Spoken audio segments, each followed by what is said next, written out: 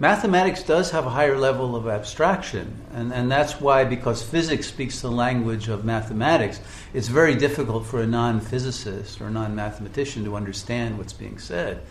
And the problem with quantum physics is it's the first time that the mathematics of physics cannot be translated either into imagery or language. There are things that happen at the level of subatomic particles that is not understandable. And we require then a language of complete paradox in order to try to grasp it. All right? So what's happening at the level of mathematics and subatomic physics is actually affecting our language and our art. The imagery that's being created by artists has exploded from the 20th century on, from the beginning of quantum physics and Einsteinian relativity. And if you see this from Salvador Dali on, the Surrealists, all of that, it's an attempt to try to put into imagery and language what has gone beyond the phenomenal capacity of ordinary logic to do. And that's why the field of logic in philosophy has exploded as well. And now there are many different logics, modal logics and different symbolic logics and logic of worlds. It's an extraordinary field to study.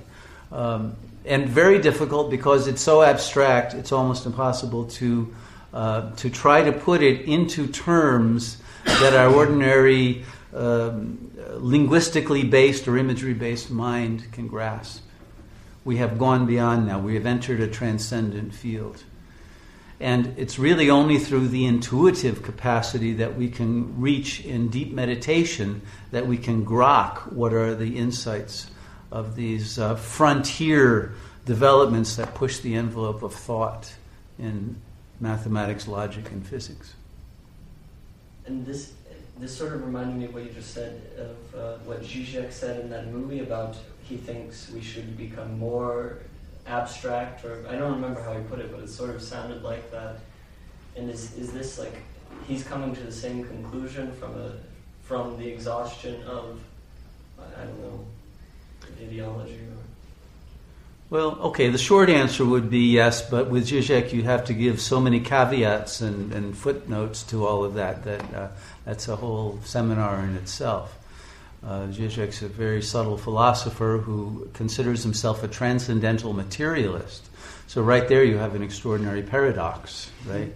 And how you even grasp what he means by that will take you into the realization that ordinary language and imagery can no longer grasp what we mean by the concept of matter. And as science has proven, matter is a myth. You know, we think this exists because it feels hard, but we know that is actually a function of consciousness. And that when you're doing this, your hand isn't really even touching the table. There's a space that is never crossed, and that it's actually an energy field, which is nothing. You know, it's emptiness that you're actually feeling. And the space between the atoms is much larger than the atoms themselves. And so we know that how we perceive the world is not actually how the world is. And that we are constructing it in our consciousness, not actually perceiving what is out there. And that in fact there is nothing out there, because the out there is always only what is perceived in here. And the relationship between an in here and an out there has never been able to be figured out by philosophers or scientists, because you cannot even prove that there is an out there, because all there is consciousness, right? This was Kant's whole problem. How do you know that there is a thing in itself out there just because you perceive the thing? All you perceive is your own perception, right? And so the fact of whether there's even a world or we're all having a dream together in one consciousness cannot be proven one way or the other.